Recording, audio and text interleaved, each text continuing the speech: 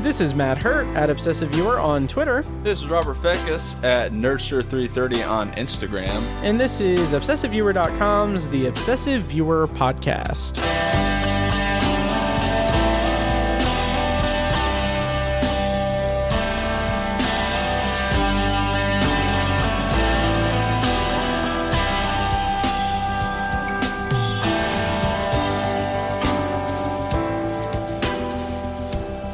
Hello and welcome to The Obsessive Viewer. I forgot what I was supposed to say.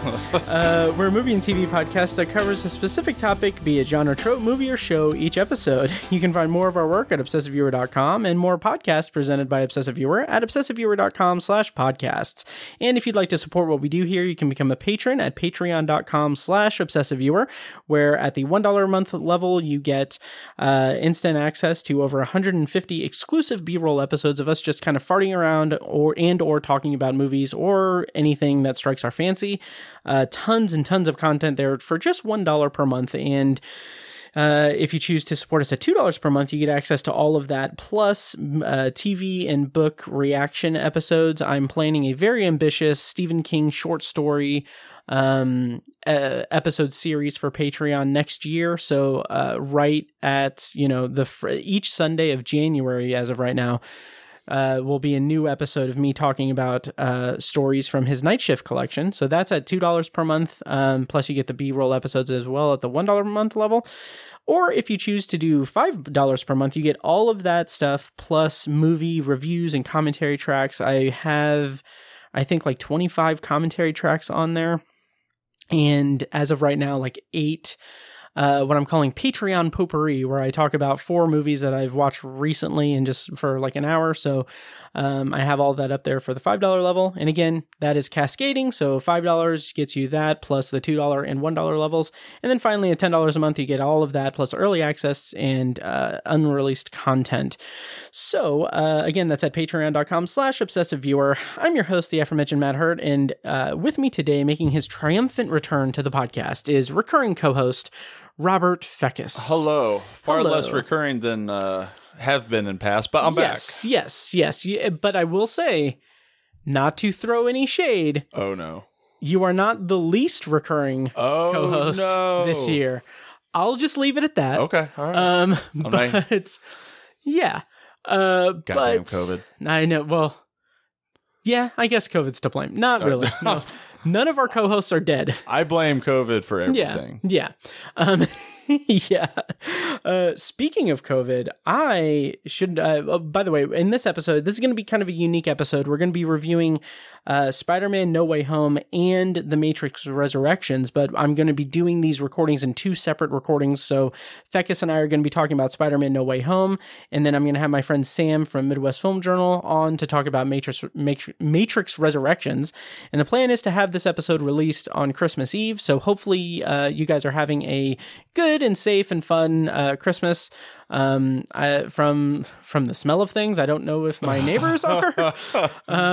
Which is an off-mic conversation. I don't know if we can talk about it here. I mean, you can. It's just, do you want to? I don't know. There might be a dead body in my apartment building. So, for the people that have listened and know what I do for a living, he's a serial killer. I murder people all the time. No one's caught me yet, and I talk about it on podcasts, which is the craziest thing. So no, I'm a police officer, and I've had the unfortunate outcome of coming across several dead bodies of various stages of comp in my career, and I know the smell of a rotting dead body, and I am 99% sure that Matt's got a dead neighbor right now. Yeah, which that's something. That is something. Yeah. It happens, people. It happens all the time. It's a circle of life. Yep. Beautiful, really. Mm-hmm. I guess. Sure. Yeah. But yeah, we're going to investigate further, and I will keep you guys posted in the next episode, or maybe when I record with Sam later this week. When do you plan on recording with Sam? Thursday. I would hope by Thursday at least one of your neighbors decide. If I can't get a hold of your courtesy officer, I feel like I'm surprised nobody's called yet, because it's a pretty strong smell. Yeah. I just thought it was cooking. That's define cooking, I guess. Right, that's true. I don't know what the circumstances of this potential dead body is. I don't know if there's someone else in the room that is prepping it for something. God, I hope that's not the case. I hope so it's just somebody that passed away and has not been checked on. Yes.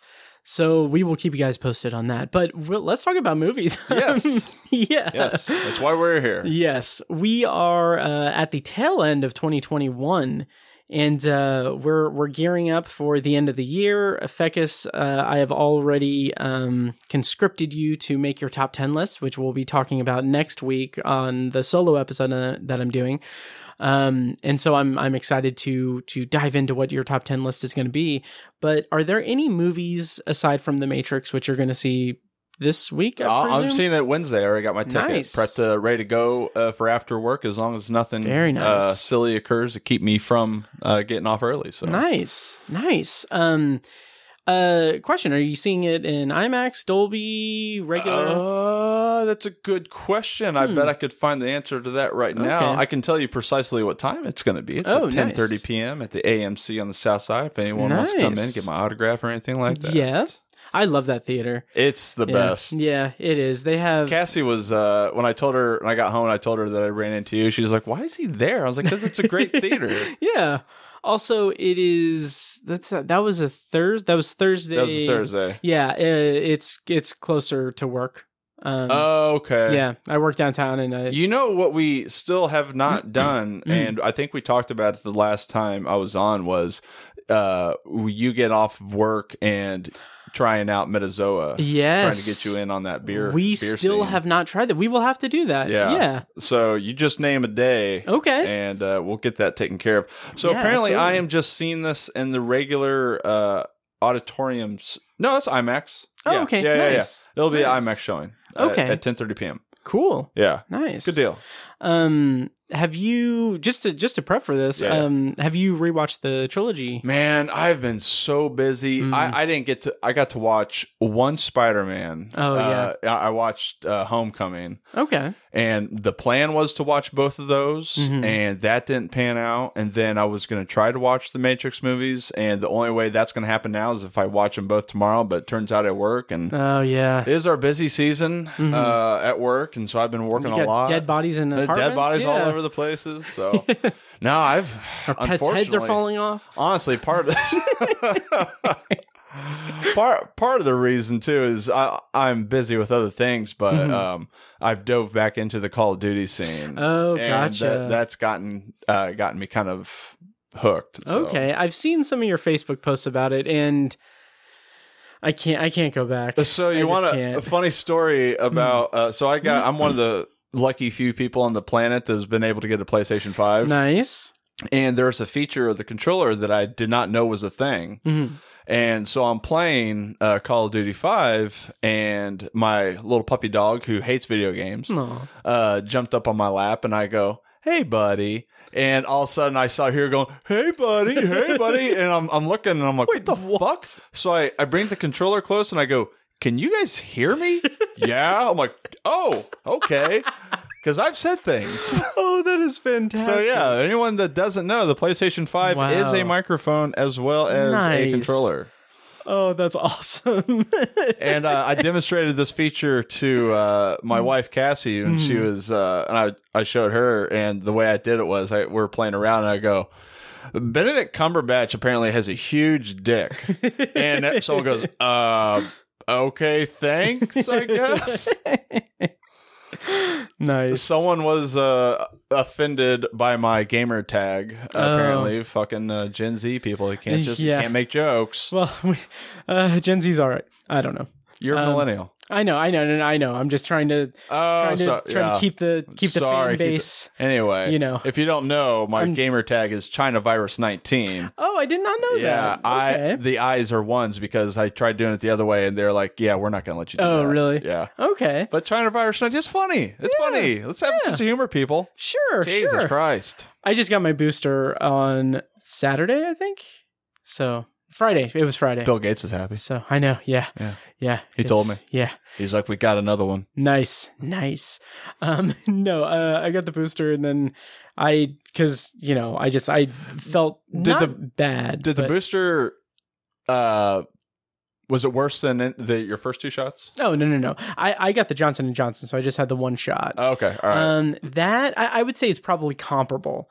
Because like I think the Johnson & Johnson, the 1 shot, I think that was just slightly worse. It was manageable. It wasn't like anything. I got the J&J too, because I'm all about the C students. Yep. And I'll tell you what, I didn't feel anything. I went home that night and I said, fuck it. If I'm going to feel bad tomorrow, I'm going to give myself a reason to. So I just started drinking. Well, there you go. And I woke up the next day. I was like, well, I feel fine. Nice. So I had the experience where I got the shot, did the 15 minutes, then came home. By the time I was home, and granted, you were fairly asymptomatic when you had COVID, right? Yeah, well, I don't like throwing around the term asymptomatic because it literally means no symptoms. Oh, yeah. Like there were documentable symptoms. It was just one of those things that if I had not had to get tested, I would have just thought I was tired. Gotcha. So, no, I mean, I had a mild fever, so that's a symptom. But yeah. I had a bad time with it. Yeah, but, you did. Yeah, but I just had a buddy, a guy I work with, just had he got over it last week, but he had a rough go of it too. He got pneumonia from it. So. Damn! Wow. Yeah, he bounced out of it, but yeah, nice. It sucks. Yeah, but after I got the vaccine, by the time I got home, like it was. And I've said this on the podcast before, but like I just felt like, oh, I have that like kind of like that respiratory feeling. Like it was like just remembering like the feeling of all the symptoms I had. Yeah. But just like briefly because it was just a vaccine. But I had a little bit of that with the booster. But like I got it on Friday, and on Saturday the IFGA met for our annual meeting, and we did it over Zoom. And so like I'm sitting on my couch with like. In a Zoom meeting for about 4 hours. We went about 4 hours to deliberate on the nominees and everything and announce the winners. Time. Yeah. By the way, we announced the winners. Check out the show notes for the link, and I'm very proud of it. But also, I'm probably going to talk to Sam about it as well when we record later in this episode. But so I'm sitting there, and then like I'm just getting like just a headache, and just I feel like not lightheaded, but I just feel like I'm just so tired and hungry. Which was just because I didn't plan properly, so I ended up like ordering MCL. Then I had to like mute my side and just down some like stuffed chicken breast. Yeah, but no, it was good though. I survived. I'm okay. I'm glad. Yeah. But yeah. So anyway. Today on the podcast, we're going to be talking about Matrix Resurrections later, but right now we're going to be talking about Spider-Man No Way Home, and I'm actually going to postpone it a little bit because I want to ask you, Fecus. I did find my way home. Oh, good. Nice. Yes. Bless your heart. Thank you. Did you see the trailer that dropped today for The Northman? No, but my Twitter feed is all abuzz about it. Yeah, it's the new Robert Eggers movie. It's about like a Norse warrior guy who is he played by Alexander Skarsgård, who basically has this quest to go avenge his father's death, save his mother. And like I had a pretty popular tweet. It wasn't as popular as my other tweet, but dang. I just saw something on my feed. But anyway, okay, so in the trailer, Alexander Skarsgård is saying, he says, avenge father, save mother, kill Fjolnir. It's like that's repeated throughout the trailer. And so I posted an image of a clip from a shot from the trailer, and then an image from a certain movie underneath it. And I just put in quotes, avenge father, save mother, kill Fjolnir. Go to the Winchester, have a nice cold pint, and wait for all this to blow over. All right. That's better than the other one. Oh, you think so? Yeah. Nice. Yeah, okay. Wow. All right. Thank you. Sorry. I think. But no, I had previously posted a screen grab from Back to the Future where it's what's his face? Biff saying, "Why don't you make it like a tree and get out of here?" And I attributed it to The Green Knight director David Lowery. So yeah, anyway, it's got a lot of play on Twitter. Well, it's where It's where the important things happen. Yes. Okay. You said that you were able to rewatch Homecoming, but not anything else. Not Far From Home, which, in all honesty, Far From Home is probably the more important one to watch. Yeah, but it'd been a bit since I've seen Homecoming, so yeah, it's been a while for me too. I only had time, and I told you this in the theater, but then it was like in the midst of all this and everything. But like my check-in for watch, because I only had a chance to rewatch Far From Home, because I was at work in the office, and like that and Homecoming are really the only Spider-Man movies I had access to on my phone, like on Vudu. Okay. I don't think the Raimi movies are streaming anywhere that's accessible to me, and neither are the Amazing Spider-Man movies. I own the Amazing Spider-Man movies. Nice. Yeah, I'm going to ask you here in a second why, or like kind of a rundown for the franchise, but real quick, I just want to say that I watched Spider-Man Far From Home, and my check-in on Letterboxd was, and I will say this, no one has liked it. And this was like 4 days ago. So my check-in was, only had time to rewatch one movie before I see Spider-Man No Way Home today. So I chose Spider-Man 2 over Spider-Man 2 and Spider-Man 2 because Spider-Man 2 is on my Vudu account, while Spider-Man 2 and Spider-Man 2 aren't easily streamable. Yeah. So yeah, I was really proud of that. But only one of those is actually called Spider-Man 2. Right. Just saying. Yes. One Spider-Man Far From Home, the other one's The Amazing Spider-Man 2. Yes. Well, that is a good segue to bring us into a rundown of the franchise and where you're at with it.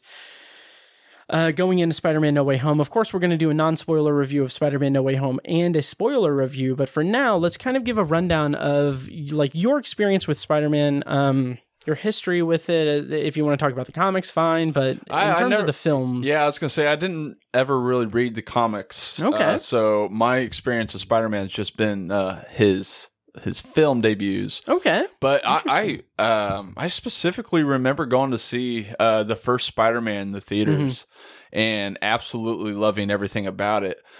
Even to the point where that came out the same summer as Star Wars Attack of the Clones.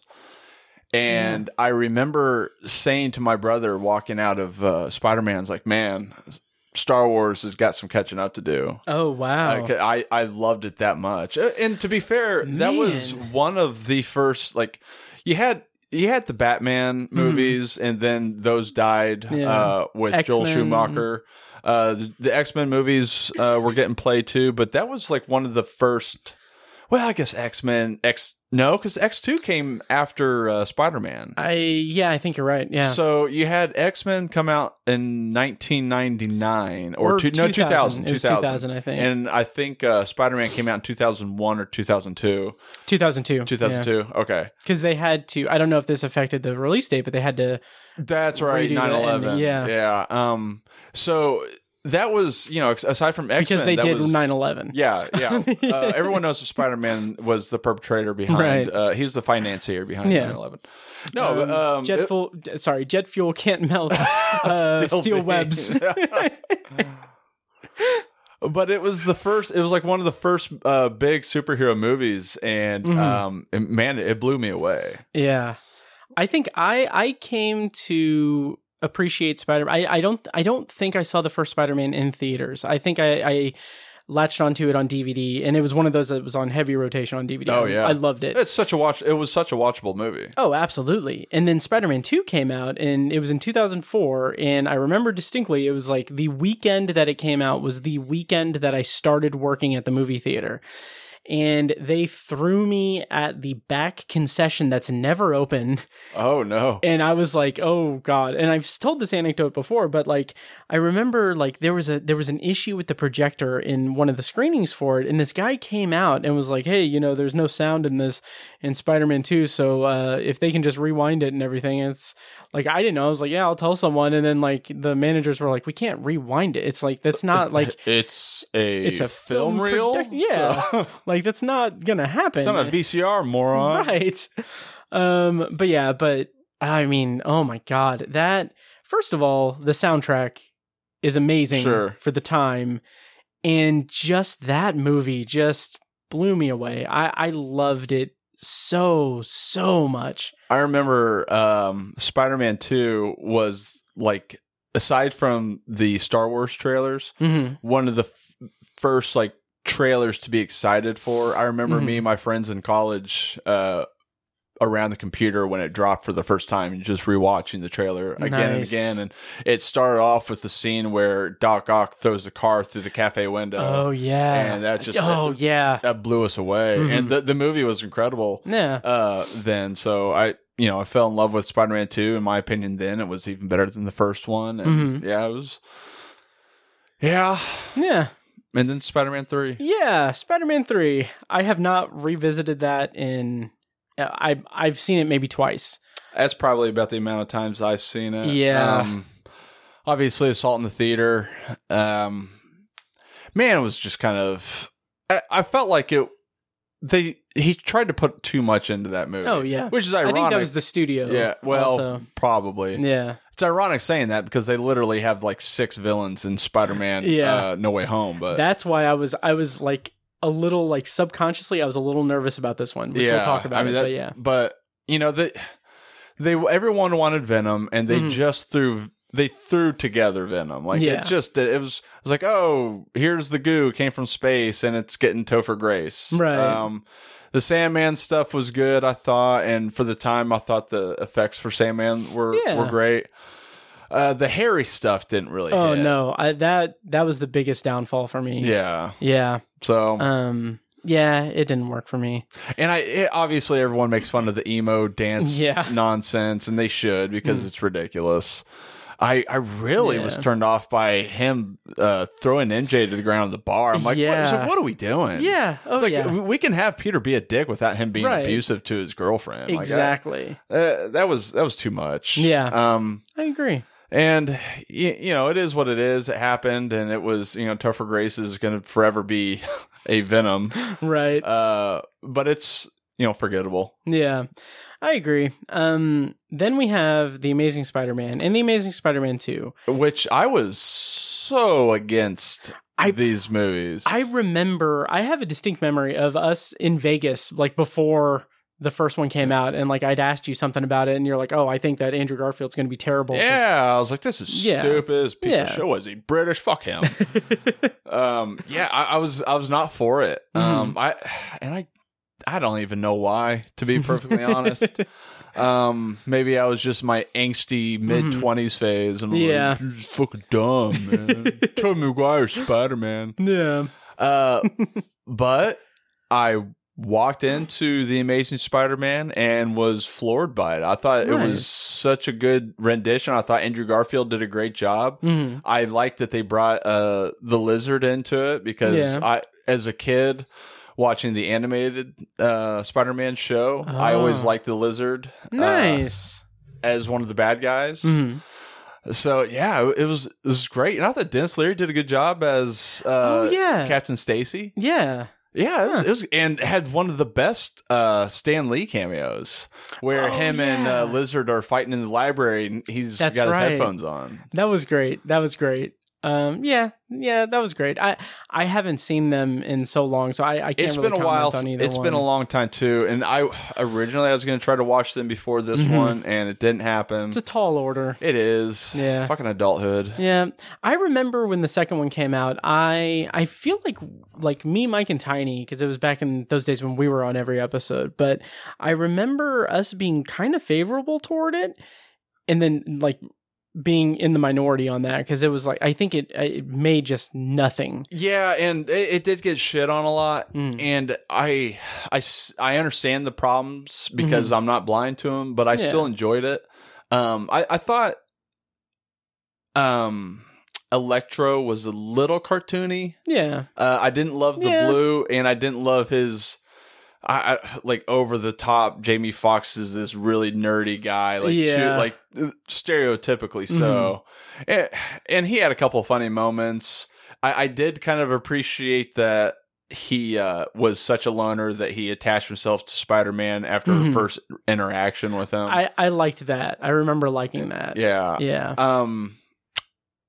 And then the Goblin stuff, Mm-hmm. I understand they were trying to work in the Sinister Six. Yeah. So fair enough. And that's why you had the first, to start off with Rhino, which would have, I like that. I like the start off with Rhino, but especially Paul Giamatti. That's Paul Giamatti's it's great. an interesting choice. I thought and he did well. He did. I thought it was a fun choice. But the Goblin didn't work for me all that well. Yeah. And I like Dane DeHaan. Me too. I really do, but that wasn't his role. Mm-hmm. He really didn't strike me as that character. But but I did like one of the things walking out of Amazing Spider-Man 2 that I was impressed with. I never thought they would pull the trigger on Gwen Stacy. Oh yeah. And when it happened, that was literally shocked. So I couldn't believe that they did it, and I was impressed with that. Yeah. Yeah. I think I was just, I mean, I was expecting it because I'd heard about that in the comics and everything, and yeah, I thought it was fine. I feel like this was before they started really being true to the comic books. Like with the MCU, they've really gone out of the way to, if it happened in the comic books, we're going to do everything we can to make it so that's the way it happens in the movies. Mm-hmm. So Emma Stone is a big actress, so for her to just sign on to these 2 films that could be an everlong franchise, I just thought that was ballsy, especially at the time. Oh, absolutely. So before we get to the MCU Spider-Man movies, just really quickly, Venom and Venom Let There Be Carnage. How'd you feel about these 2 movies? They're fun. Tom Hardy's a lot of fun, and they're decent action sequences, although it gets a little muddled in the final act in the first one and the second one, to be honest. Yeah. They're fine. Kind of forgettable. Mm-hmm. But like I said, Tom Hardy's fun. I thought Woody Harrelson was the standout in Let There Be Carnage. Oh, interesting. I thought he was fantastic. I still stand by Tom Hardy. I think him in those 2 movies, he is having such a good time. He is, and you can tell he is. Yeah, and that's the audience infectious. really feels that. Yeah. They're fun movies. It's a far cry better than Topher Grace's Venom. Oh yeah. It's it's hard having Venom without Spider-Man, but I think they've done their best, and this is the best they could have hoped for. And it's not bad. They're not bad movies. I enjoy them. But it is what it is. Also, they're relatively short, which is something that I really appreciate. Yeah, well, they're both like an hour and a half. Yeah. So, and I think they know what type of movies they are. Oh, absolutely. So they know going in, it's like, hey, look, people like Venom, we're going to give them Venom. Yeah. And it's going to be cartoonish, it's going to be loud, it's going to be explosive. Yeah. And that's what they got. Oh, and that's what they gave. And it was good. You know, they're fun movies. Yeah. Like, do I own them? No, and I probably won't go buy them. But, I saw them in the theater and I enjoyed the experience when it happened. Nice. So, yeah. All right, so before we get into our review of No Way Home, really quick rundown. Homecoming, Far From Home. How'd you feel about these 2 movies and Tom Holland's portrayal of Peter Parker / the Spitterman? So, first of all, we're first introduced to Tom Holland as Spider-Man Civil War. Mm-hmm. And so I was sold from that point as Tom Holland as Spider-Man, because I thought he killed it in the small bit that he was in Civil War. He was great. I remember, and I think we reviewed it, I remember being at a point at that time where I was feeling Marvel fatigue. And I think in my review, I was like, it was fine. It was a good movie, but man, I just for Civil War. No. Okay. For Spider-Man, for Homecoming. Okay. Homecoming. No. Spider-Man or Civil War is incredible. At that time, I was feeling the Marvel fatigue, and I was just like, I recognized that it was a good movie, but at that point, I even think I said it in the review. I was like, it's fine. I don't really want it right now. Yeah, but I've watched it a couple times since then, and my Marvel fatigue or superhero fatigue has worn off since then, and it's really a good movie. Yeah, like Michael Keaton is incredible as Vulture. That car scene. Oh yeah, so good. It's so good, fantastic. Like, like the stuff with him and Tony is great, especially the part where he just comes right out of the suit after he fucks up the ferry incident. Yeah, I love their interaction.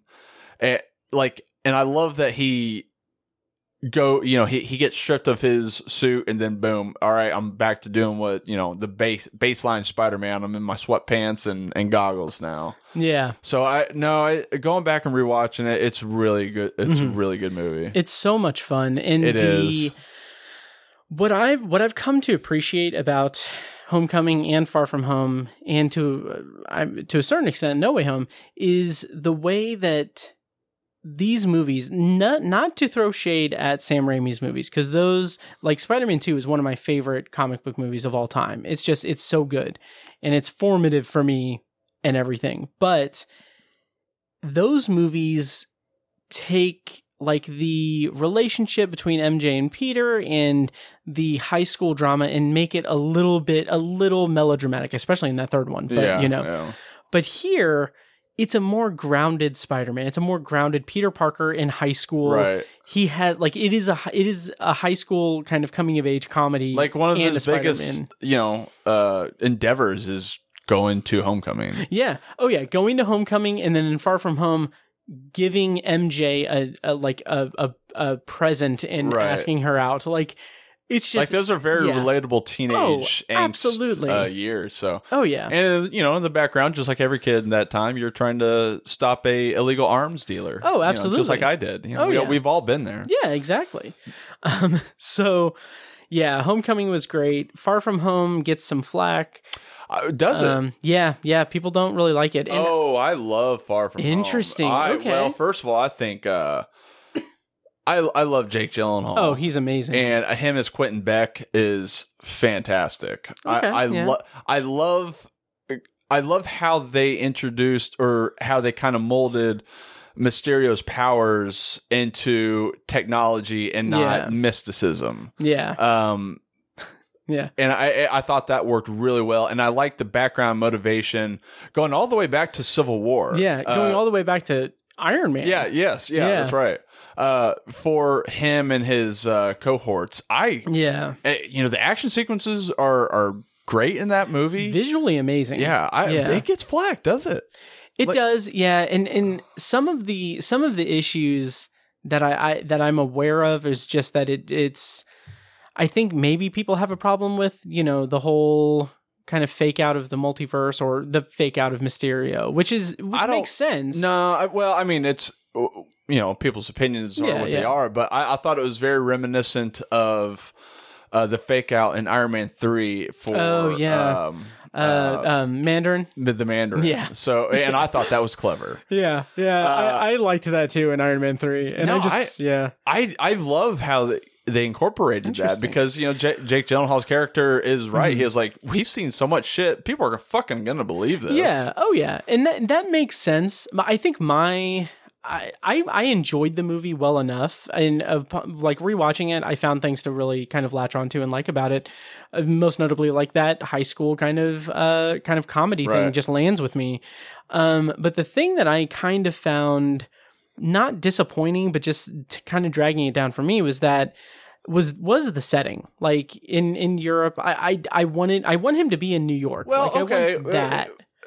But we've, every Spider-Man movie's been in New York. That's true. I don't have a problem with him, venturing away from the big city. That's fair. It'd been different if he went to Omaha. Yeah. Also, it wouldn't make sense for the title either. So yeah, right. Yeah, Far From Home. He's gonna go from Queens to Manhattan. Yeah.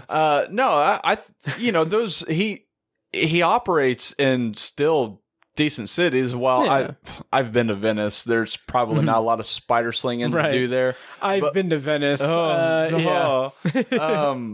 in London, he can sling his way through London, and and the action sequence in London was fantastic. I thought. I agree. Great. Yeah. Also, the mid-credits scene is fantastic. Which one's that? The reveal of... oh, God. Yeah. Oh, yeah. So good. Oh, yeah. The J. Jonah Jameson. Yep. So great. But yeah, there was something else about that I really kind of latched onto in this rewatch. But I like him struggling with him coming to terms with this is who he's going to be and what this is what he's going to do. So I actually really like... Two things about it I latched onto this time around was that his grief over Tony and with his bond with Happy, Yeah. and how he's kind of guiding him, like that scene in the jet, Yeah, where he's watching great, him, yeah, and he's like he's just like, you remind me of him, and, yeah, it's great. I love Led Zeppelin. yeah. So great. But the other thing is that I feel like that's really well drawn in the movie, and it's also countered really well by Quentin Beck using Peter's vulnerability and naivete to manipulate him into getting him Edith. Yeah. And so I really came down. I think I was favorable to it. I've been favorable to the movie the 2 times I've seen it, but this time I got a little bit more out of it. But yeah, I've heard that it doesn't get a lot of love around the. And not everyone's gonna love every. There's 20 some odd films in the MCU, so yeah.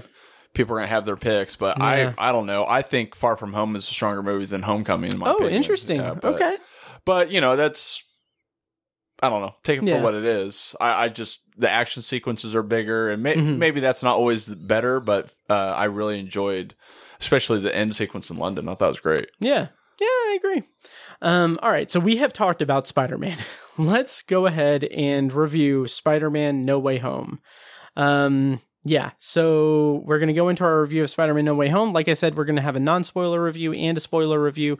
We'll divide that up, and there's timestamps in the show notes, all that stuff. So here we go with our review of Spider-Man No Way Home. All right, so like I said, non-spoiler review first, and then a spoiler review. The plot summary for Spider-Man No Way Home is, with Spider-Man's identity now revealed, Peter asks Doctor Strange for help. When a spell goes wrong, dangerous foes from other worlds start to appear, forcing Peter to discover what it truly means to be Spider-Man. Spider-Man No Way Home is the up-teenth Marvel Cinematic Universe movie. It's directed by John Watts, written by Chris McKenna, Eric Summers, and some other people. Nope, that's it. And I think I said directed by John Watts, starring Tom Holland as Peter Parker, Zendaya as MJ, Benedict Cumberbatch, Jacob Batalon, Jon Favreau, and a bunch of people from other movies. So, Fecus, what were your expectations going into Spider-Man No Way Home? And did you expect, in your wildest dreams, did you expect to run into me at the theater? Well, I'll address that one first. Okay. Yes, because it's not the first time that's happened. No, it's not. No. In fact, it's happened several times. Yes, so, yes. Was not surprising. Yeah. Pleasant though it was. Yes. Oh, yes. You berated an innocent I theater pulled goer. my gun out and I was like, "Get out of that seat!" For those not in the know, my friend Matt may have a dead neighbor, and you might be the next one.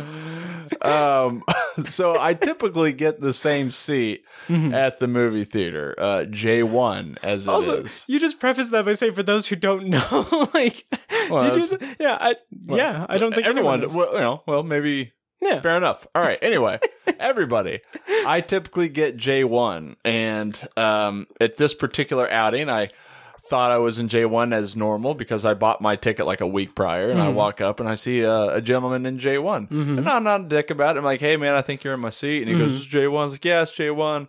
And he goes, "Are you sure?" I'm like, "Yeah." And then I'm in the middle of pulling this up, I hear Matt go, "Fecus." And I'm like, "Hey." Yeah. So now I'm in a conversation with Matt, also trying to get this guy to move out of his seat. And I look up my phone. I'm like, "Oh shit, I'm in L1." And I'm like, so I was like, "Hey man, I'm sorry. It was my mistake." And he's like, "Oh, okay." And so I pulled my gun out and pistol whipped him a little bit. That's fine. Yeah, he got to learn something from yeah. it. Oh yeah. One of my favorite anecdotes from like 2 years ago, I think, is that it was when I saw a double feature just for fun. Like I went and saw, I think, The Lighthouse and then something else. But when I went to something else, whatever movie that was, I got to my seat and then a couple came by and sat in the seats right next to me. And I was just like, oh, fuck, really? The whole theater. God damn it. Okay. And then they sit down and they're quiet for a moment. And then there's a moment where he turns to me and he says, "Hey, are you?" And for the briefest second, I was like, "Oh, fuck, a fan." But he ended up saying, "Are you supposed to be in this seat? Because I think this is my seat." And I was like, "Yeah, okay, this was the seat I had for the last movie, and I'm over there. Sorry about that." So yeah, I've run into several instances where somebody's mistakenly been in my seat. It's never nefarious. It's never anything of I'm trying to take this guy's seat, but it happens. Yeah, I had a guy that was in my seat at Cry Macho, and I just went to see further down the road because I didn't care, and there wasn't hardly anyone there. That's very macho of you. Yeah, it was, and I didn't cry. I was very macho, and that guy slept through the entire movie, like loudly slept. And I also really had to go to the bathroom because I got popcorn, and so I went to the bathroom. I had earbuds just in my pocket, and went to the bathroom. Did my business. While I'm doing my business, loaded up HBO Max, watched, ran to where I was in the movie and watched it while I took a shit, and then went into the theater. So, God, isn't technology grand? It's amazing. So yeah, I was very proud of that. But the movie wasn't that great. So Spider-Man No Way Home. Expectations going in. Yes, your expectations going in. Well, they were grand expectations, if I'm perfectly honest, because this was the biggest movie since Endgame as far as MCU movies are concerned. And not only that, it's a Spider-Man movie who is now arguably one of the premier characters in the franchise. And there were rumors galore swirling about on this movie as to who's going to be in it, who's not going to be in it. The trailer had already come out. Dr. Octopus, Alfred Molina from Spider-Man 2 is going to be in it. You knew Willem Dafoe comes back as the Goblin. So expectations were sky high for this thing. I was expecting nothing short of brilliance. So, and that's a tall order. Sometimes the MCU can on occasion disappoint. So it did have, especially with as ambitious as this movie appeared to be, there could have been a high chance that it could have really caved in on its own ambition. Yeah, and I think that there is maybe not necessarily I don't know, I kind of feel like there is a level of chance, there's a level of risk with the Spider-Man movies because it is a co-production with Marvel Studios and Sony, and I don't know the inner workings of that. I don't know how that works out. I don't know what goes into planning it, but well, I know that this film almost didn't happen if it weren't for a drunken Tom Holland. Oh, really? Yes.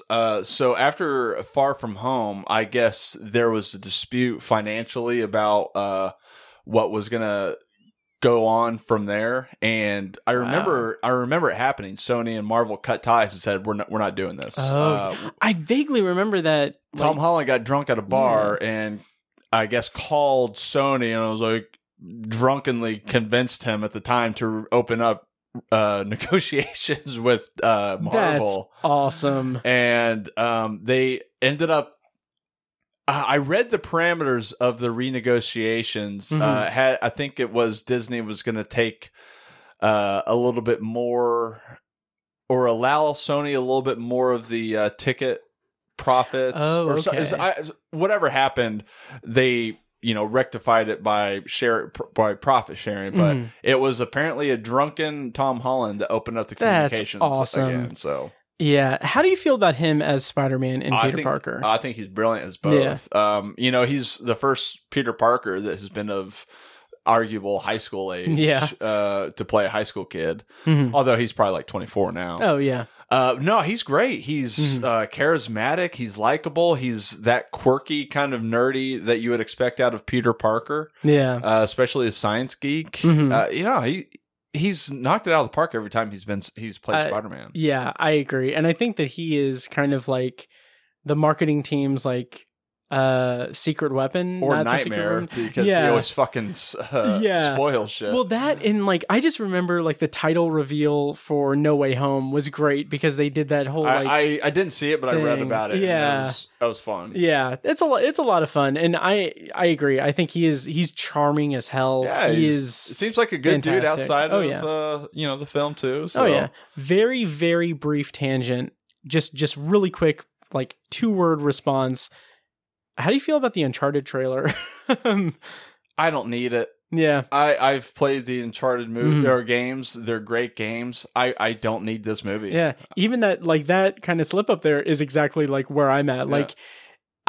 it's so weird of me to say this because it's so weird of me to make this statement, and this is a big statement, but like I don't believe that there is a way that they can make an Uncharted movie and have it be as satisfying on a storytelling level as any of the games. Correct. Like there's just no way. So it'll be fun, I think. I'm sure I'll go see it and I'll find some enjoyment out of it, but it's just, I didn't ask for it. Yeah. It didn't occur to me that this was something that needed to take place, but I know how these things go. I know that whenever there's an eye for profit, they're going to shoot their shot. So yeah, what kind of bums me out about it is that I don't know who's directing it. I think I'm just looking up Ruben Fleischer. So he did, Zombieland.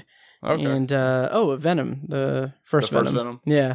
But originally it was supposed to be, Dan Trachtenberg, who did 10 Cloverfield Lane. And what I was excited about for that was that he got his start doing a web show called Totally Rad Show, and where he talked about, like, he and his friends talked about like movies and TV and everything, and he always wanted to be a filmmaker and everything, and he talked very, very passionately about Uncharted, and it's just like seeing like that clip when it was announced that he was going to direct it, it was just like that seems like such a good fit. Yeah, so, I mean, you'd rather have somebody that is in love with the source material. Yeah, but in the trailer, one of the big set pieces is when the cargo plane. I'm like, I played that. Yeah, you know, I played that in the game. I don't need to see it now. That's true. So I don't know. I don't need it. Yeah. Not excited for it. Okay, cool. Well, that comes out in February, but we're talking about No Way Home. Yes, we are. So that was our paid ad for Uncharted.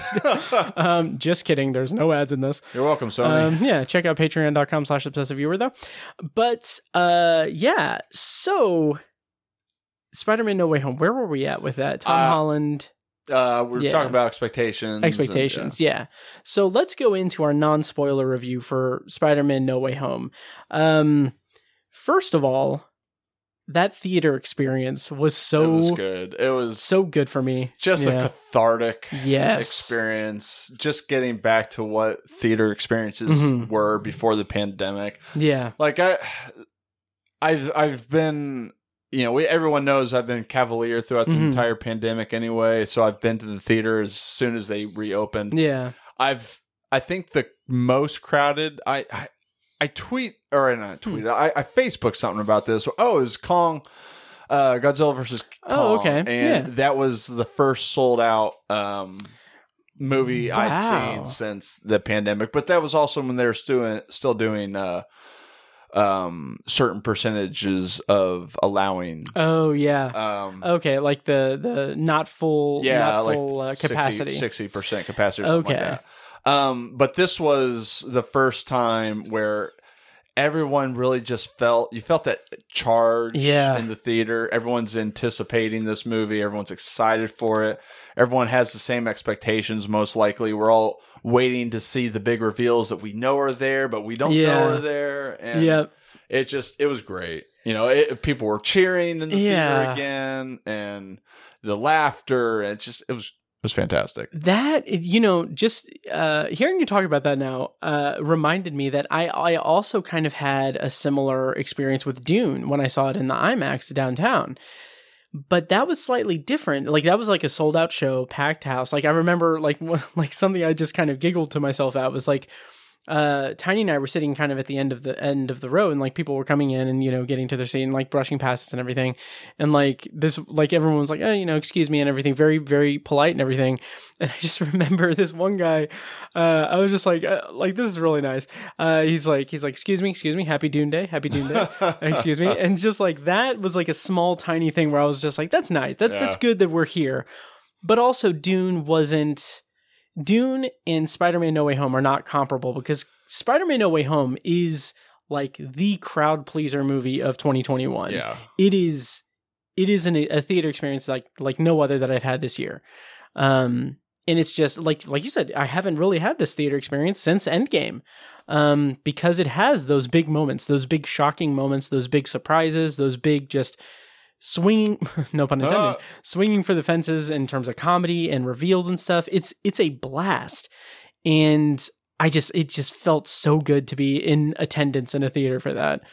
Yeah, it was good to be back. Felt like old times. Yeah. And it did disappoint. It gave all the big reveals that people wanted. It, all the action sequences that people were hoping for. Yeah. And it just, when it ended, everyone was talking, everyone was happy, everyone, we all had that shared experience. Yeah. Again. Everyone was happy. Everyone was strange. Everyone was MJ. But no, let's talk a little bit about the kind of, oh God, I had a whole point that I was going to bring up, but let's talk about, and I'm trying to find it now. Okay. So my expectations for it, I was very excited for it and everything. But one of the, I had a couple of reservations going in that I cast aside and everything.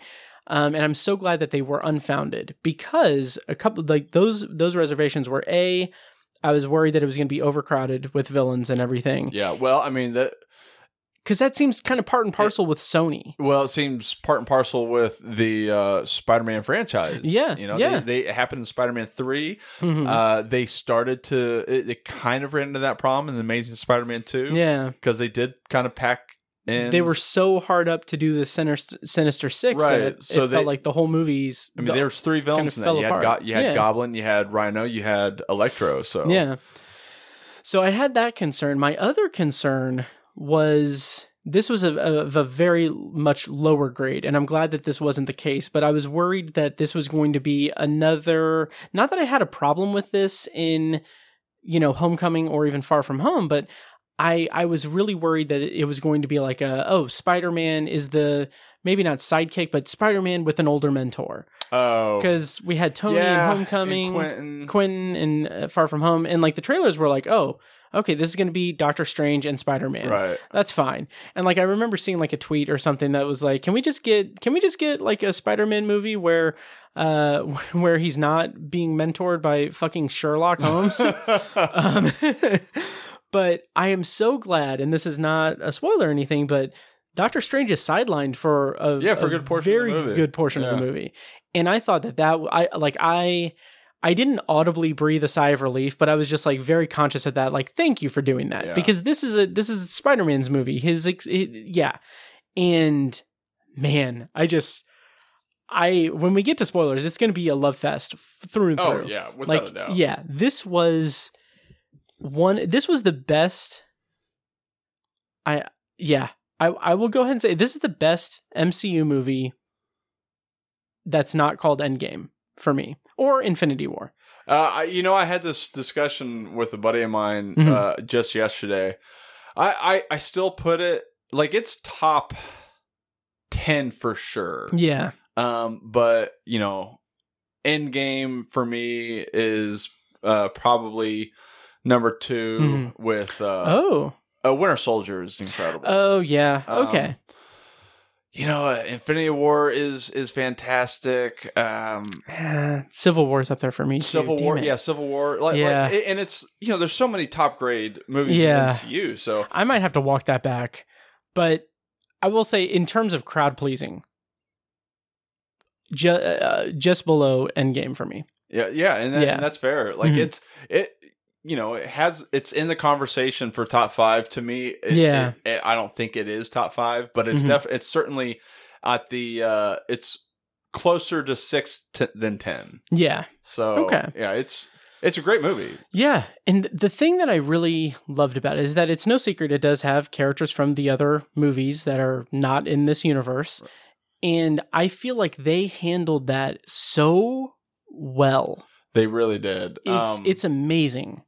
Because that could have exploded on them. Oh, absolutely. But man, it's just a subtle touch. I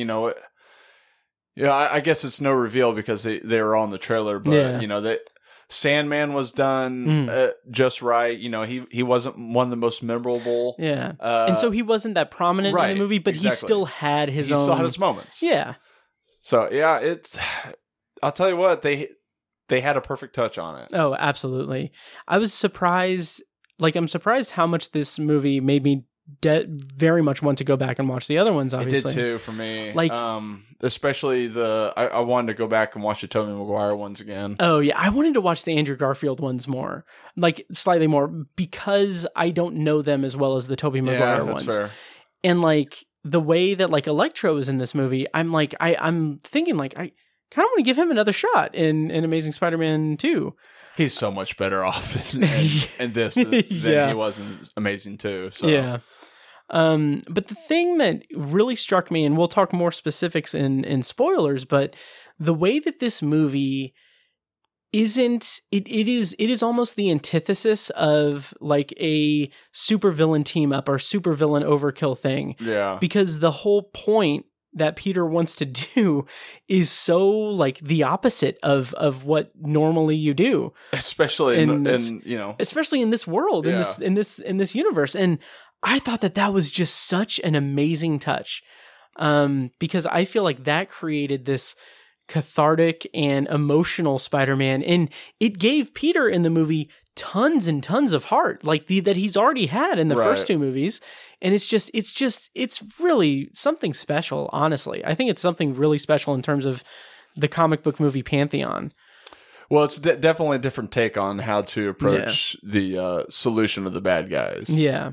Also, it made me think, like, I was just driving the other day, and I was just like, because I was driving and I thought I felt something on my hand, and I thought, it felt like a spider, and I did it, and then like I scratched my hand, and then it felt like it was itchy, and it felt like, oh god, I just got bit by a spider, and then I thought like, oh, that'd be interesting. Like, what if I got spider powers? And that's a rational thought. Yeah, well, I have that a lot actually, and then all I thought was like, how funny would, like, I don't know, maybe there's a comic like one shot or something of this, but like how funny would it be if like just some random dude that has no knowledge of science or anything got bit by a radioactive spider.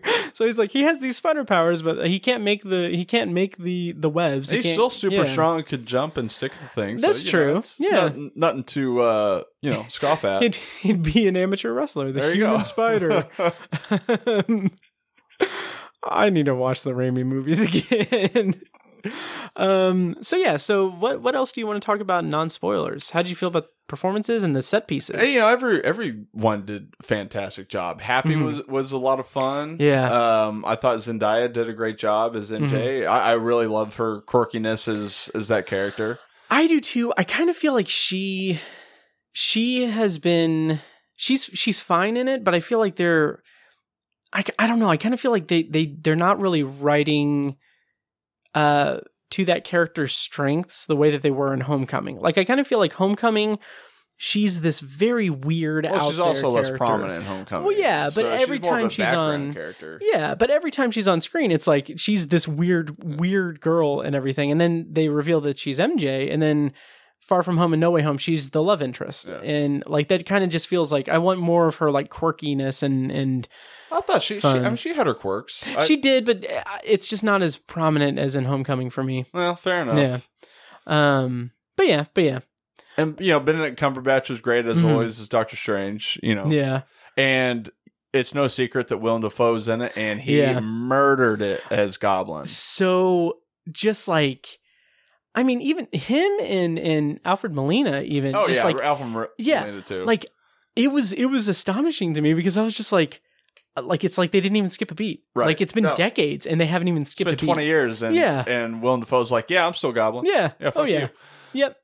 And it was also just amazing. Like, I mean, they looked great, and it was just I guess they did de-aging. Did they? Only on Alfred Molina. They didn't do it on Willem Dafoe. But... Okay. Well, damn, that's like almost imperceptible to me. Well, I guess Willem Dafoe said that he wasn't going to do it unless he could do the physical aspects of the shoot. And oh wow, yeah. So interesting. More power to him. Yeah. Oh yeah. Interesting.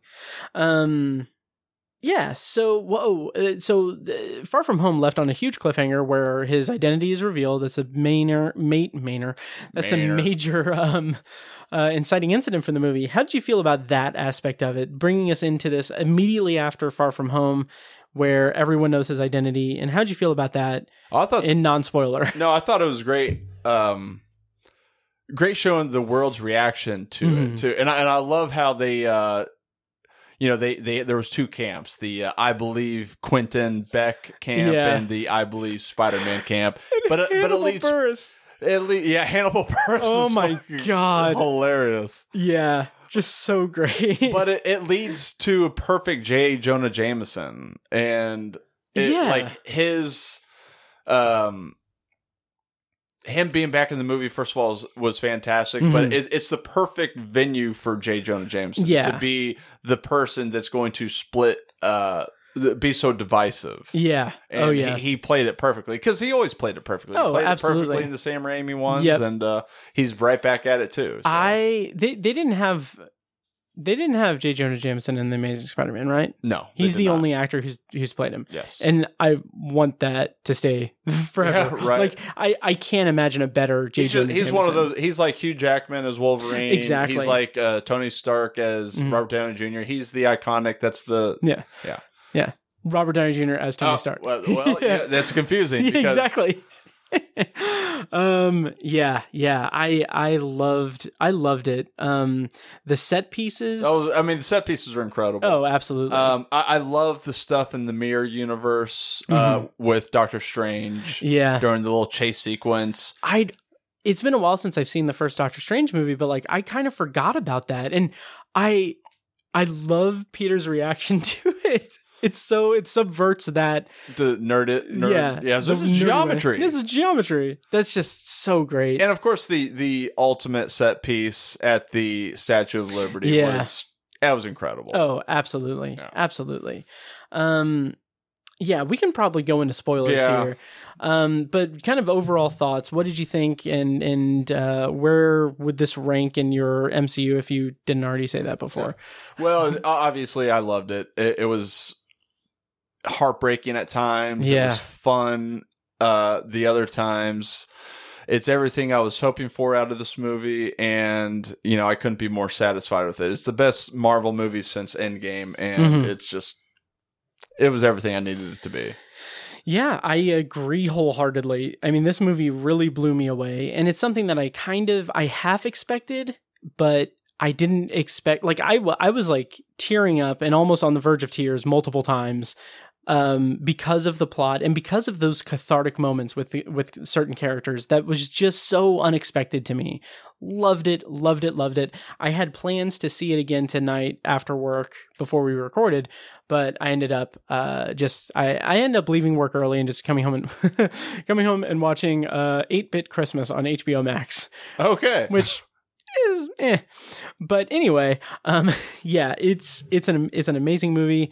I love it. So let's go into spoilers for Spider-Man No Way Home. I'm going to play a clip from the trailer. I don't have it queued up, but I'm going to play some music here, and then when we come back, we're going to be spoiling Spider-Man No Way Home. Hello, Peter.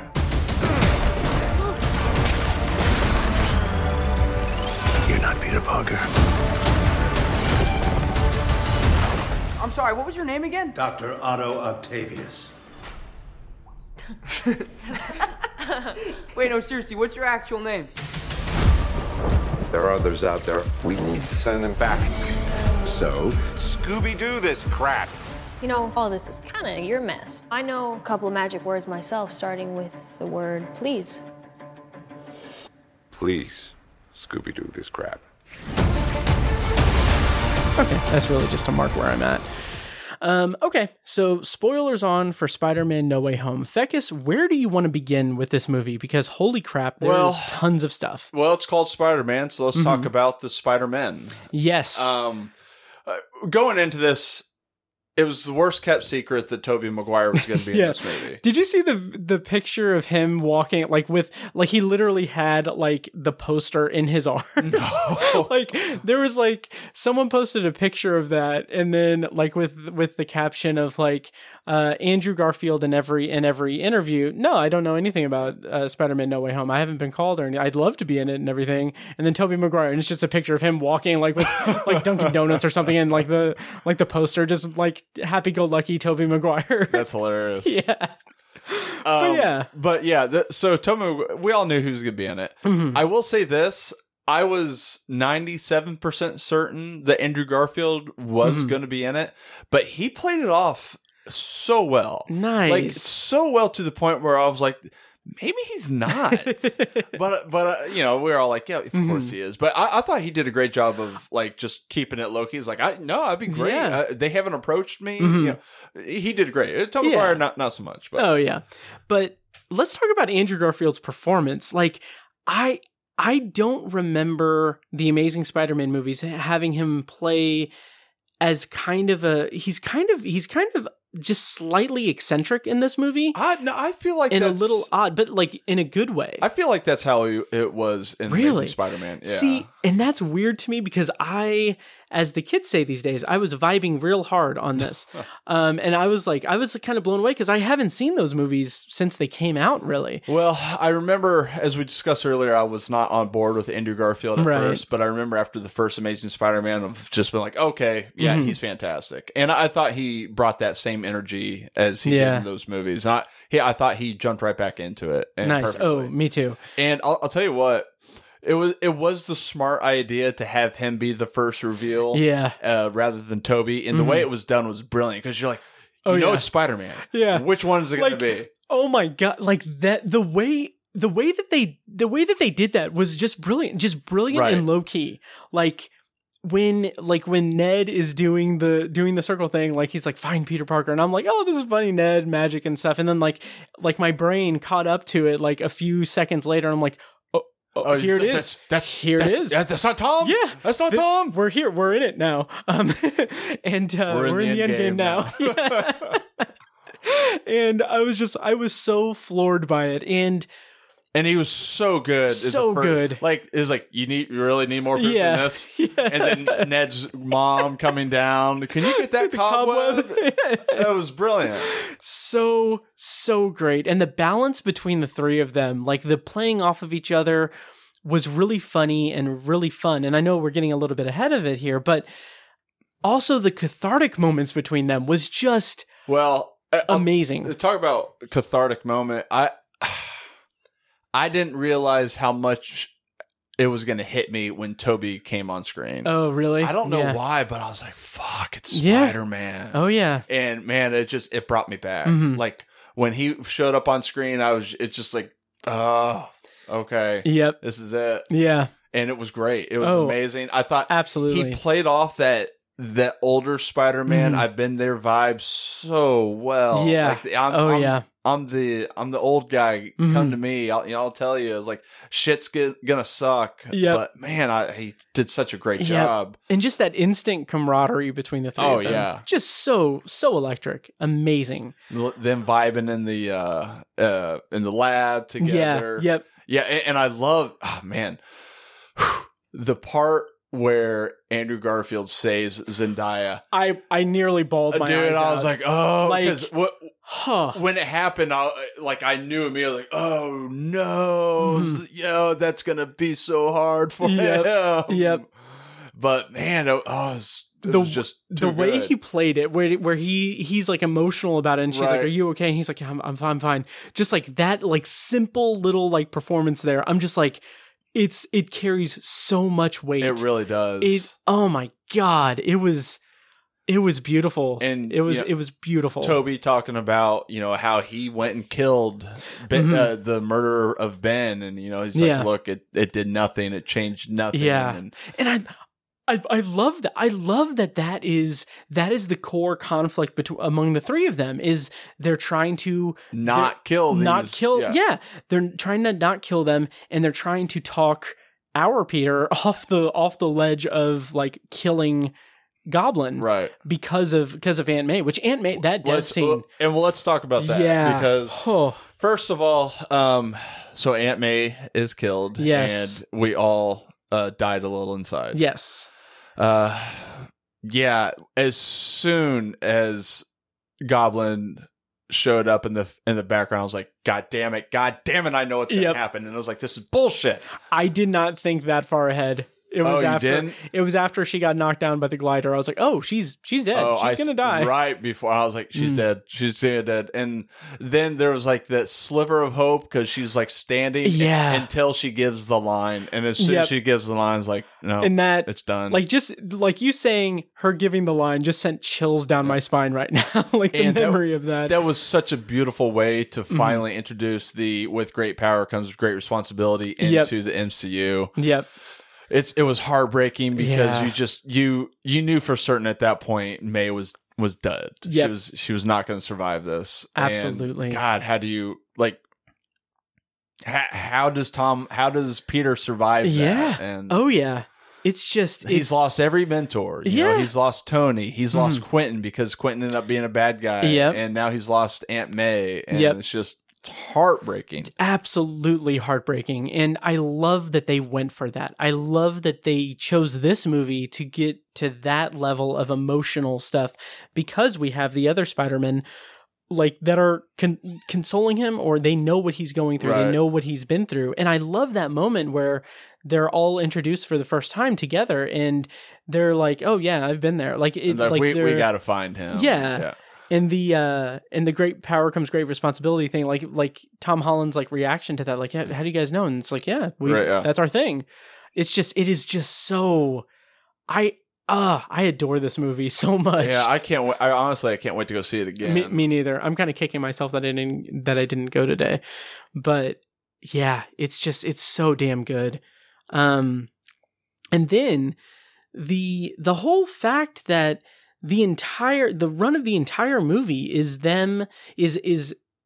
Peter wanting to save the villains. Right. Like this idea that the idea that their destiny is to die by the hand of Stephen King, Spider-Man, die by the hand of Spider-Man. Well, I like that interaction between him and Doctor Strange. Doctor Strange is like, "Hey, look, man, this is their fate." Yeah. And to tell a teenager in high school is like, "Hey, look, man, it's their fate to die because of you." Right. And we have to make sure that happens. Yep. Man, that's gut punch heavy for anybody. Yeah. That's heavy. Especially for a character who's already suffered so much loss. Yeah. Has died himself. So true. Yeah, it's insane. And I just love the emotional aspect of that catharsis of wanting to save the villains is just so almost anachronistic to what a superhero comic book movie is. Right. And it's hard even for the viewer, at least from my standpoint, to even get on board with that. I'm like, come on. Yeah. These guys, they did some fucked up shit. You know, it's like, are we really going to try that hard? But And it plays off so beautifully with a common kind of complaint with some comic book movies that, like, why does every comic book movie have to have the villain get killed? Right. Because the nature of comics is, they're ongoing and everything. Like, why not have, them just incapacitated or whatever? But they play that off so well. And I don't know. It's just, it's such a unique, special movie for me. I loved it so much. Yeah, and introducing the individual ways that you're going to incapacitate each villain, I thought was good. Especially, I like the way that Electrode's little power dampener. Yeah, I thought that was fun. Although I thought the Sandman. There's like, we have the device, throw it at Sandman, which is fine because you can't spend, all day. Right. But I like that I could suspend my disbelief for that, but it was a little silly. I like that they fixed the inhibitor chip for Doc Ock, and I love that Doc Ock came to the rescue at the end. Me too. I thought that was great. Brilliant way. Because, Doc Ock was never an evil man. Right. He got fucked by ambition and his own circumstances. That's one of the reasons why that movie works so well is that it's his malfunctioning chip and he is good. He's that mentor for Peter. And that scene where he's talking to his Peter and he's like, "Oh, Peter, you grew up and everything." It's just that's just and here's the thing. All the stuff with Tobey Maguire and Andrew Garfield and all the villains, I would be hard pressed to find a single scene of that feels like it's intended to just tap into our nostalgia. It's like every single scene with them is just so organic and well done. Correct. Like it's just nothing was shoehorned into anything. Like No. we got to make sure we stick this point here and Yeah. there. But no, you're right. Organic is exactly how I describe Yeah. it too. Much like Tobey Maguire's web shooters. I loved that interaction. I loved I was like, that. wait, you can't do this? Yeah, I loved that. And then also, I just remembered this. That, like, I don't want to brag or anything, but I was an Avenger. Yeah. It's like, what is that? Were What you in a does that band? mean? Yeah. Are you in a band? It's just like, oh my God, this is. I love the. I was like, I fought an alien. great. Yeah, I fought an alien here and in space. Like, you've been to space? That is it. The comedy is so well done. It is just so brilliant. It's God, that's so great. Yeah, classic Spider-Man is what Yeah. it is. Oh yeah. I'm glad that they held back the urge to do the you me thing. They kind of did. There's a really quick scene where they're discussing how to be a team, and there's a point where they all kind of, but That's fair. They didn't blatantly outright do it. Yeah. I was okay with having the reference in there. It's fun. Oh yeah. Well, just like they threw in the I'm somewhat of a scientist myself. Oh, that was great. That was great. I was like, Yeah. oh, That was awesome. That's amazing. Yep. The yeah. I forgot about that line. God, that is honestly probably my favorite theater experience of this entire year. Oh yeah, I think that yeah. hands down. Yeah. Old was fun. No. Yeah, the nerds are complaining of Let's hear it. Obviously they're all drawn to the universe because of shared knowledge of Peter Parker being Spider-Man. The nerds are bitching because, well, Electro didn't find out that Peter Parker was Spider-Man. But I remember walking out of the movie theater after the mid-credit scene, which shows Tom Hardy. And I'm like, how? And I was like, well, how does Venom? He doesn't know. Venom doesn't know. But I was like, fuck it. Yeah. Venom's going to be in the next Spider-Man. It's cool. Right. It's fine. Yeah. How'd you feel about that? Let's talk about that briefly. Me and my brother had a brief discussion about this because he was like, he was like, I really hope Tom Hardy's going to be Venom. I'm like, he's not. No. The nature of the way the Venom symbiote is in the MCU now negates Tom Hardy, Eddie Brock being in it now. So I don't know how they're going to do it. Venom is. The symbiote has attached itself to several characters within the MCU. I don't know what they're going to do, but it's not going to be Eddie Brock. Okay. That's interesting because, okay. Yeah. I mean, I could see it being Eddie Brock, just Tom Holland's Eddie Brock, if there's one. Well, in the if universe. that's the case, then fine. But it's not going to be Tom Hardy. Oh, no, definitely not. Do you have a character from the comics that you would prefer to see in like the next Spider-Man movie as Venom? No, I don't, because again, I know Flash attaches himself to the symbiote, and I don't want to see Flash. Yeah, you know, I like Tony Revolori or whatever. Oh no, he's great. He's great, but that version of Flash, he's not. Yeah, that's not the version. Like the version of Flash that gets him is a war veteran. He's a bully in high school. That sure, Flash is a bully, but in the not a bully. He's a Gen Z bully. Yeah, let's be real. It's nothing against Gen Z, guys. Yeah. Second attack on Gen Z. No, I don't want to see Flash as Venom. Me neither. So I'm sure they already have a plan for it. Yeah. So we'll see, but it's not going to be Tom Hardy. Yeah. One of my favorite bits in this movie was Ned asking Tobey Maguire, like, hey, do you have a best friend? Because he's wondering, like, are there other versions of me? Yeah. I killed him. I killed him after he tried to kill me. And then, like, the way that Jacob Batalon or whatever his name is, the way that he plays that is like he's thinking, like, is that my destiny? Right. Is that what I'm going to do? Well, he plays it back. He's like, and great. I promise you, Peter, I'm never going to turn into a bad guy and try to kill you. It is so great. So great. I loved this movie. Matt Murdock.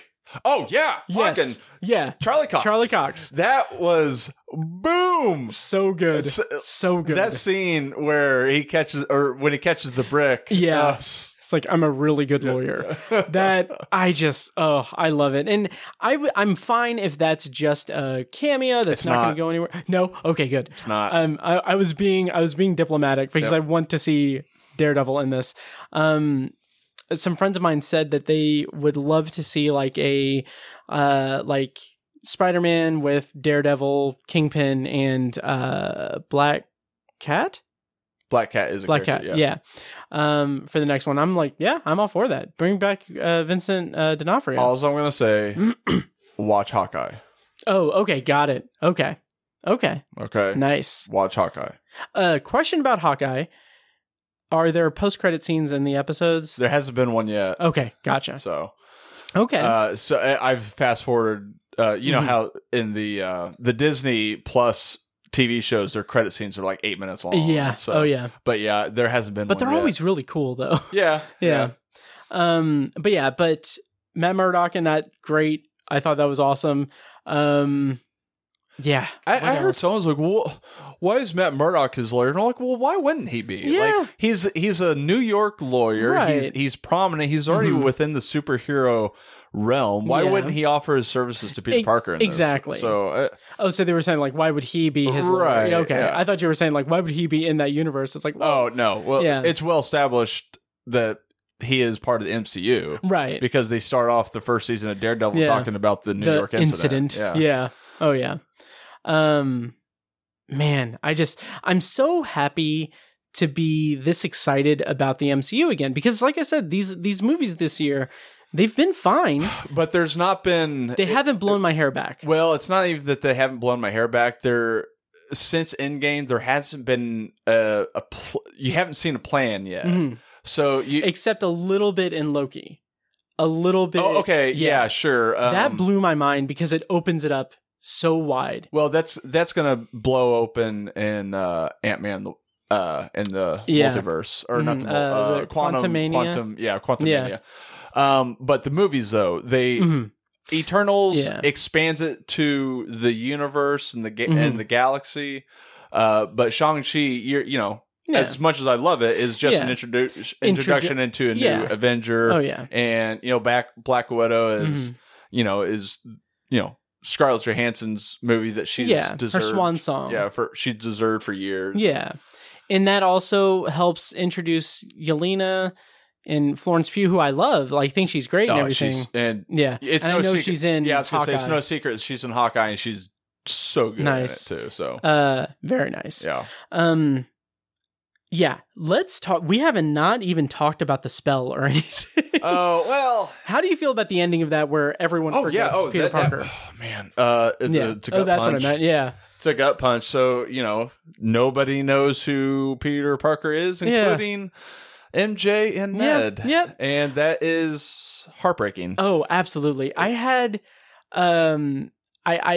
I heard someone told me that they had a conversation with someone who was like heartbroken, thinking like they're never going to get back together or anything. And it's like, I was like, stop! It's a comic book movie. It's a comic book. Yeah. I like the end scene where he chooses not to just dive headfirst into hey, we're in love. Yeah, but it sets the pace for what is to come forward later on. So, which again, I would love it if the next Spider-Man movie is mostly just a ground level Spider-Man doing his thing in New York, doing it's Venom. that. It's gonna be Venom. Oh yeah. So it's gonna be Venom. Sure, but when he sees Happy at the grave, it broke me a little bit, because like when he says like, "How did you know her?" It's just like, oh fuck yeah, no one knows Peter Parker. God damn it. Yeah, it's so. But it's gonna be interesting seeing him start his life. Yeah, I thought it was funny. I understand they're trying to show, these are the steps he has to take now because he's starting from nothing. Mm-hmm. But you're gonna tell me that genius Peter Parker needs the GED book? Oh yeah, I'm pretty sure he can fucking go and pass the GED. Right. But I understand. Well, obviously they have to. He's like, hey, he's got to start from the bottom. Right. But yeah. I didn't even really connect with that's because he doesn't have like he's new. Yeah. Basically. Yeah. He's like, he doesn't have a social security number right now. Yeah. Which I'm sure that there are government things in place following the blip. So he could probably. Good point. Yeah. But to kind of wind down, mid-credit scene, post-credit teaser. Well, talk about the ending with Goblin. Oh yeah, the final fight with Goblin, and how Peter Parker was going for the kill. He was going to kill Goblin. And I love Toby stepping in, especially it was a throwback to the way he caught the glider in the very first Spider-Man movie. Yep. And the talk he got, I thought Toby was dead. Me too. I was like, no, come on. Oh yeah. But no, I thought that ended so good, and they even still saved Goblin at the end. Oh yeah. Just really, really great stuff. And also the fight scenes with Tom Holland, I feel like there was something like something a little bit more like fluid and the choreography seemed to be like a step up. Not that the other ones were bad, but like I felt, maybe it was in Tom Holland's performance because he's so emotionally charged, but like he was kicking his ass. Well, and, I think that's really kind of the point there, because it's a very emotional beatdown, as it were. He's gonna kill the guy that murdered his aunt. So it's a very. I feel like it was reminiscent of something else of the same nature of. Yeah, I'm sure that scene's played out in several different types of movies, but the thing that comes to mind, I don't know if this is what you're thinking, and I don't think it fits all that well, but Dark Knight Rises, Bane and Batman.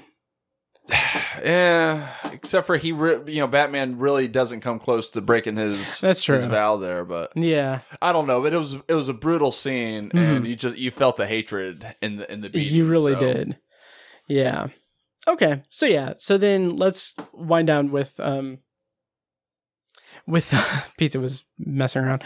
Let's wind down with the mid-credit scene and post-credit teaser. So obviously the mid-credit scene is introducing Tom Hardy into the universe. Yeah. Him in his bar, briefly, where we left him in Venom. Let there be carnage. Yeah.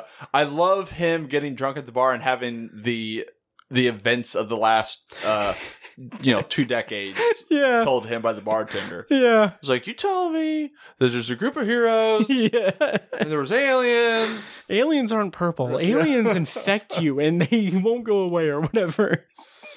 So great. But I loved that because while I was watching it, I hadn't seen Let There Be Carnage. Oh, you hadn't seen it yet? I hadn't seen it yet. I watched that like yesterday. But I hadn't seen that. But even if I had seen it, I would have thought like, oh, they're like Tom Hardy's going to be the Venom in this, and that's where they're going to bring it together. But I thought that it was just really, really a stroke of genius that they just leave behind a little bit of the symbiote. Yeah, I think that works perfectly, and I think that was probably done as an agreement between Sony. I agree. And Disney on that front. So they're like, hey, look, turns out Tom Hardy's pretty popular as Venom. Yep. And I know Tom Hardy has made comments that he would like to fight Spider-Man. Oh, yeah. It might still happen, but I don't think it's going to be Tom Holland versus Tom Hardy. Right. So we'll see. We'll see how it goes. Yeah. Although, this is weird. Okay. All right.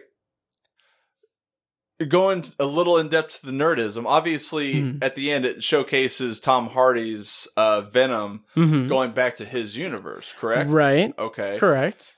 But going forward with Morbius coming out in January, they've already established that Vulture is in that universe with Morbius because he's in prison with him. Mm-hmm. But they also established that Morbius knows who Venom is because in the previews he goes, "I am Venom." Goes, I'm just kidding. I'm Dr. Morbius. So they've kind of fucked themselves already. Sure. Continuity is damned. Mm-hmm. But that's just a little into the nerd verse there. Yeah.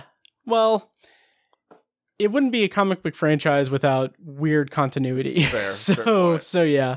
And then we talked a little bit before recording and everything, but the end credit was a teaser trailer for Doctor Strange in the Multiverse of Madness. How do you feel about this movie? How are you excited for it? I'm pumped for it. Mm-hmm. For one, I love how they ended WandaVision. Yeah. So I'm excited to see Elizabeth Olsen back as Wanda Maximoff, aka the Scarlet Witch, and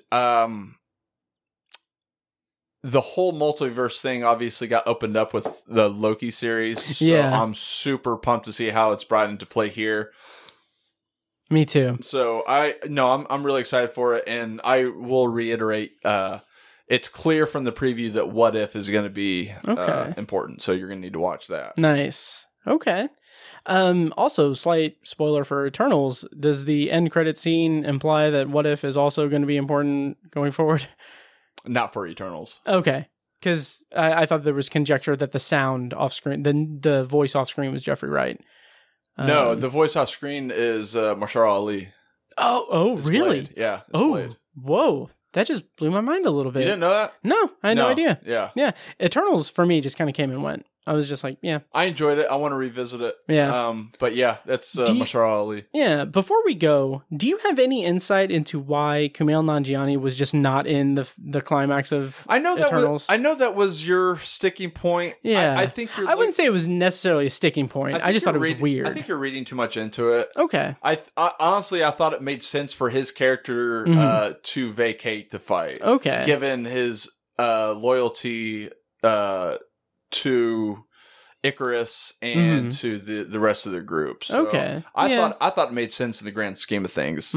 So that's just my opinion. Okay. I looked into it. I did not find anything that would me indicate neither. there was anything Yeah. behind the scenes. I will say we never did an Eternals episode. I wrote a review on the website and everything, but I will say that in Eternals, when Kumail Nanjiani's friend who has the video camera and stuff, he uses a Rode video mic NTG.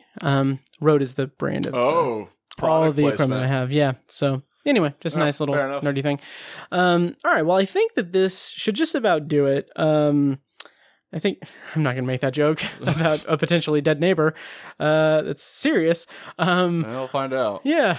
I might actually just release this as its own episode because we went pretty long and it was really good. And I know that Sam and I are probably going to go along with. I was going to say Matrix is going to go long. Yeah. I would feel. So stay tuned for next time when we review The Matrix Resurrections with Sam Watermeyer from the Midwest Film Journal and the Indiana Film Journalist Association. So yeah, any parting thoughts, Fecus, before we head out into the great beyond? Well, this just got me excited back into the MCU. Nice. Like I said, I enjoyed all the films so far this year, but this is the first one that makes it seem like we're back on track to a plan. Yeah. So yeah. Oh yeah. And I think that's evident going forward because we have big movies coming out in 2022. We have obviously the Doctor Strange and Scarlet Witch in their movie. We're going to have Thor in the Guardians of the Galaxy and Thor in Love and Thunder. And then we're going to have, Kang. Kang is going to be the next big bad. And he's being introduced. And, the King the Conqueror is being introduced into the Quantumania. So, yeah. So yeah, I feel like we're getting back on track to a cohesive plan. Yeah, I agree, and I can't wait. And I love the casting of Jonathan Majors as he's Kang. perfect. I can't He's wait. great. I can't wait. So, all right. Well, thank you so much, Fecus. Thank you for having me again. Yeah, it's good to have you on, and we will keep you guys posted on the status of my neighbors. So all right. Well, thank you guys so much for listening, and check out Patreon and all of our stuff. I have an archive page for all the stuff I've done this year. It's been a lot. It's a big year. Go ahead, check it out. Also check out Patreon. So thank you guys so much for listening, and we will see you next time for The Matrix Resurrections. And now, here's a short clip from our Patreon exclusive RSS feed. To hear the full clip and more exclusive Patreon content, go to patreon.com/obsessiveviewer and become a patron at the minimum rate of $1 per month. Thank you and enjoy. Kind of what's happening with The Power of the Dog, especially with Cody Smith-McPhee being heralded as a good supporting actor in the movie, because he does a fine job, but ultimately it's so understated and so ineffectual throughout the movie that like the end of the movie is where he kind of shines a little bit more. And I don't think that's enough to compensate for him being kind of just around in the movie and not very pivotal to the whole story. Because again, it is Benedict Cumberbatch's movie wholeheartedly. He's great in it, but I don't know. I just don't get it. But anyway, The Power of the Dog, I rated it 3 stars on Letterboxd. It's available on Netflix. If you want to check it out, go check it out. I don't recommend it, honestly. It's really just kind of a disappointing movie. So, yeah. So that's it for Power of the Dog. And I'm going to close out this Patreon potpourri with a review of Ingvild Svi Flick, their movie Ninja Baby. And I'm going to play a clip from the trailer right now. This podcast was edited and produced by Matt Hurt and presented by ObsessiveViewer.com. You can find links to all of our shows at ObsessiveViewer.com/podcasts. For exclusive bonus content, including reviews, commentaries, and B-roll episodes, you can subscribe to our Patreon at patreon.com/ObsessiveViewer. Thank you so much for listening, and we'll see you in the next episode.